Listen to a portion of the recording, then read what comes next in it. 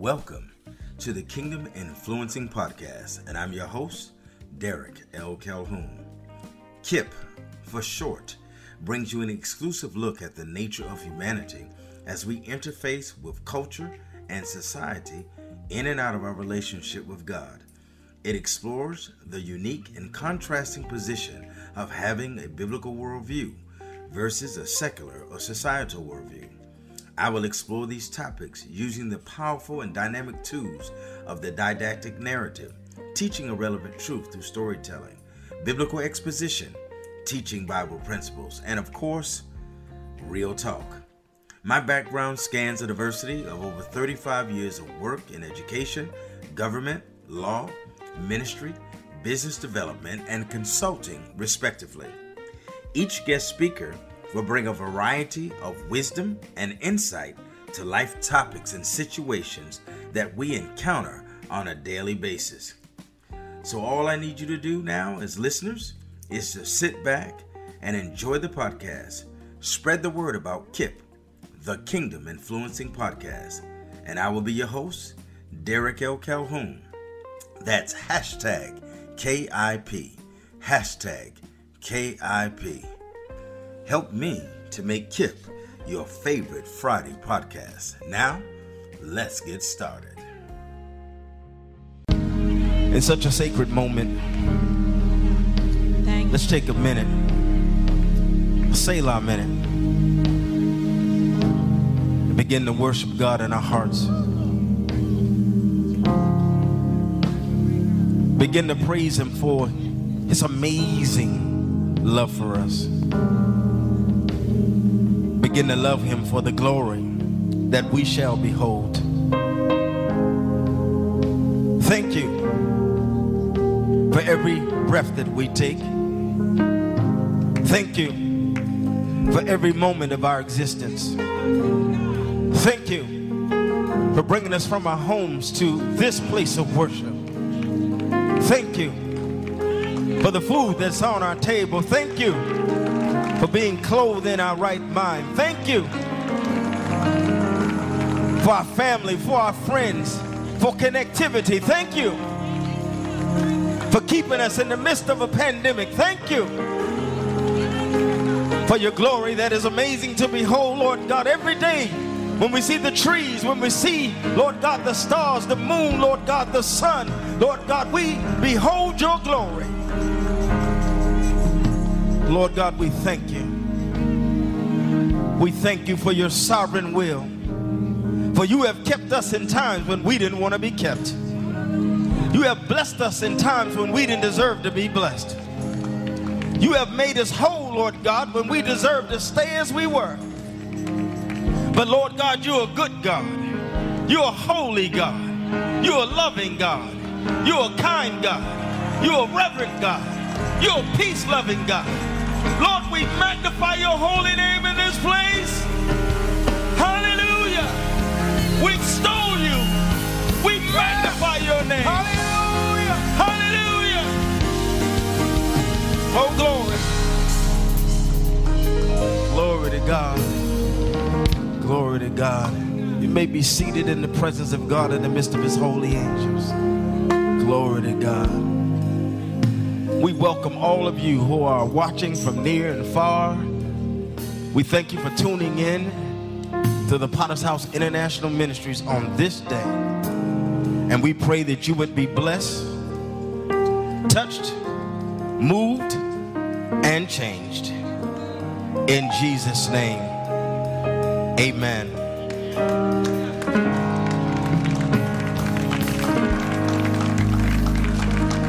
Thank you, praise team, musicians, dancers, all of the workers, amen, that make this operation run seamlessly week after week, Wednesday after Wednesday, Sunday after Sunday. We thank God for our bishop and Lady Narlene in their absence. Come on. Come on, you can do a little better than that. Glory to God. In order for this building, in order for this ministry to have a hallmark of excellence in Jacksonville and beyond, you have to have a visionary, and you have to have his wife. Amen. The consummate administrator. Amen. And you put these two together and you have a tandem. Amen. A power team. Come on. You have a couple that the enemy has to reckon with. And even in this season, in order to maintain and continue to grow this ministry in excellence, there are times like this morning where they need to just pull back and rest, because there's so much that goes on here that we don't understand, but we want to allow them to rest. Amen. Recover. Amen. Be retooled and be refilled. Amen. So that when they come back in power, in authority, and in dominion. Can you give God praise for much needed rest? So while they're away, we want to continue to pray for them. Those of you who pray for them regularly, you know what I'm talking about. And those of you who don't pray for them regularly, you need to pray that God would just cover them, that God would fill them, that God would bless them, that God would give them everything they need for the next leg of this journey here at the Potter's House. Amen.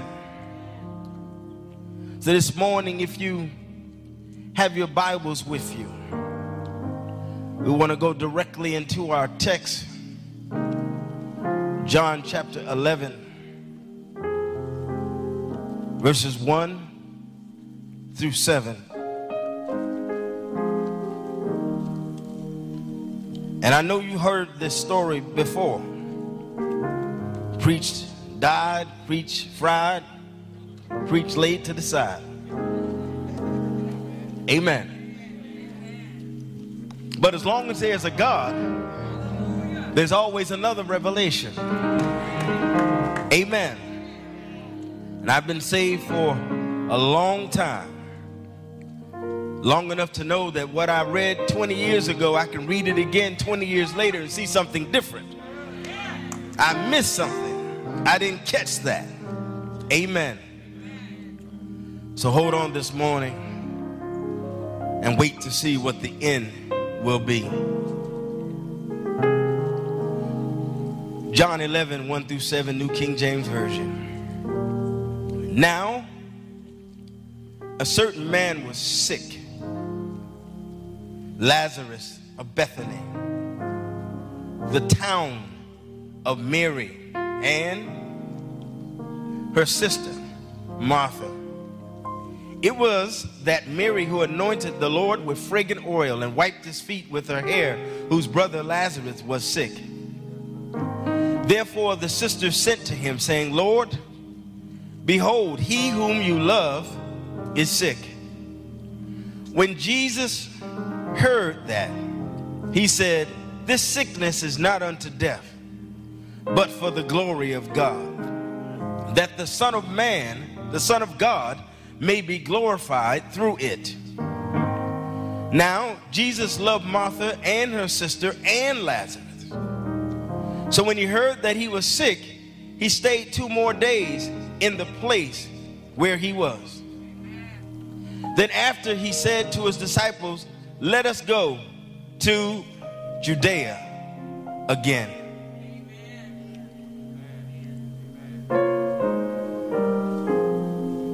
Let's have a moment of reflection on this text. The love of God. The love of God. The love he has for us.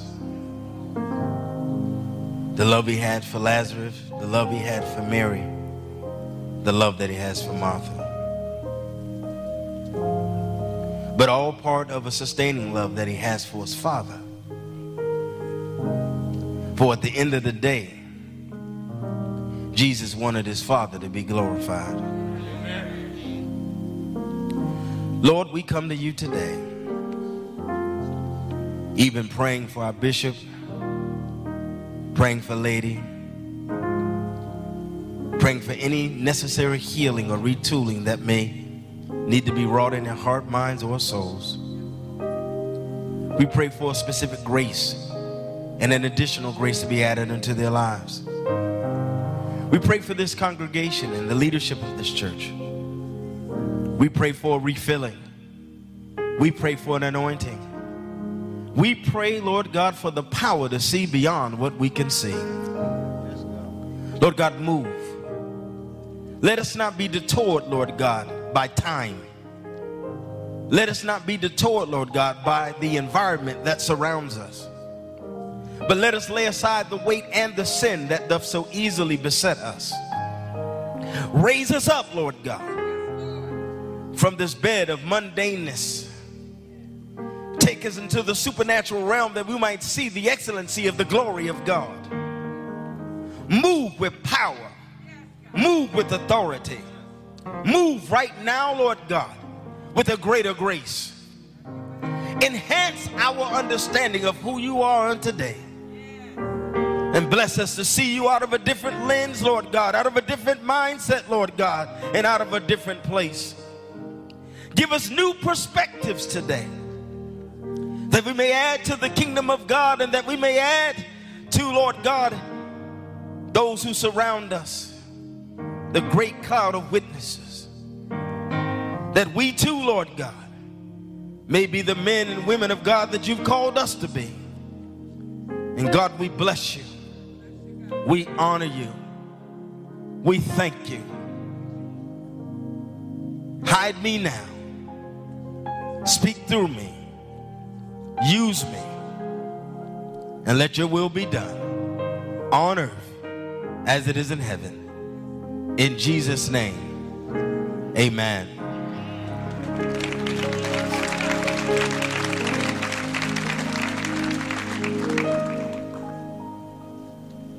The title of today's message is Seeing What You Don't See. And the subtitle is What's Working on the Inside of You. Ephesians chapter 3 gives us some insight on that subtitle, because it talks about the ability of God, that God is able to do exceedingly and abundantly above all we can think and or ask. But then there's this closing caveat. But it's based on the power that worketh within you. So the question this morning is, what's working on the inside of you? Because if nothing is working on the inside of you, then it causes us, members of the body of Christ, to live beneath our privilege, beneath the place where God wants us to be. See, in many instances, we think that God is just going to do something for us, but this is not a one-way street. God doesn't want to do something for us. God wants to do something through us. So we need a relationship with God that's endearing, a relationship that's beyond the church. Or we need the church to receive the word of the Lord, but we need a relationship that cultivates what we receive on Sundays and Wednesdays, so that when we go home, it's not lost. We can't drop a seed to the ground. Jesus tells us very clearly, and this text emphasizes his love for Lazarus, his love for Mary, and his love for Martha. But what's contrary to this love is this one passage of scripture that says that he stayed 2 more days in the place where he was. Now, if you love me, you should be coming right away. And some of us have this false perception of God, that God has to come when you call him. But God doesn't have to call or come when you call him. He just has to be there when you need him.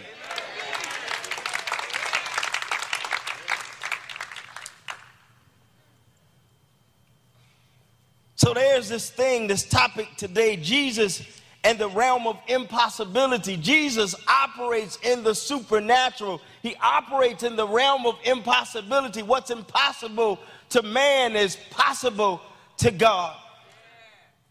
There are many underlying themes in this biblical text that take precedent over the victory of Lazarus being raised from the dead, because there are some things that precede him being raised from the dead. We like to get to the glory, but we don't like to have a story that fits before the glory that makes the glory make sense. One of these themes is learning how to deal with time and suffering. Just because we're going through something does not mean that God is not working through us. A matter of fact, he's working through us, because the only way that you are able to sustain yourself when you're going through is that God is your sustainer. And we should not denounce God or denounce his presence because, in our opinion, he's taking too long. God is working out something on our behalf, but we have to learn to wait on the Lord, be of good courage, and allow him to strengthen our hearts. Wait, I say, on the Lord. Suffering has various stages of development, from simple to complex, trials to tribulations, sickness to potential death. There are two deaths in this world. In the spiritual realm, God wants us to learn to die to self.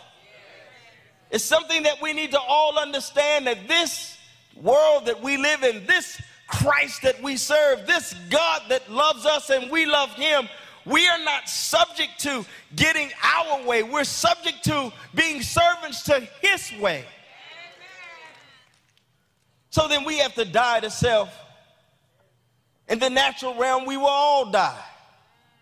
But those of us who are saved understand that death is a point of transition from the natural to the spiritual, from temporal existence to eternal existence with God. Jesus used this agrarian analogy in John 12:23 and 26 in reference to his own death as our ultimate example of servanthood, dying to self or laying our lives down. But Jesus answered them, saying, the hour has come that the Son of Man should be glorified. Most assuredly, I say to you, unless a grain of wheat falls into the ground and dies, it remains alone. But if it dies, it produces much grain. He who loves his life will lose it, and he who hates his life in this world will keep it for eternal life. If anyone serves me, let him follow me. Where I am, there my servant will be also. If anyone serves me, my Father will honor. God honors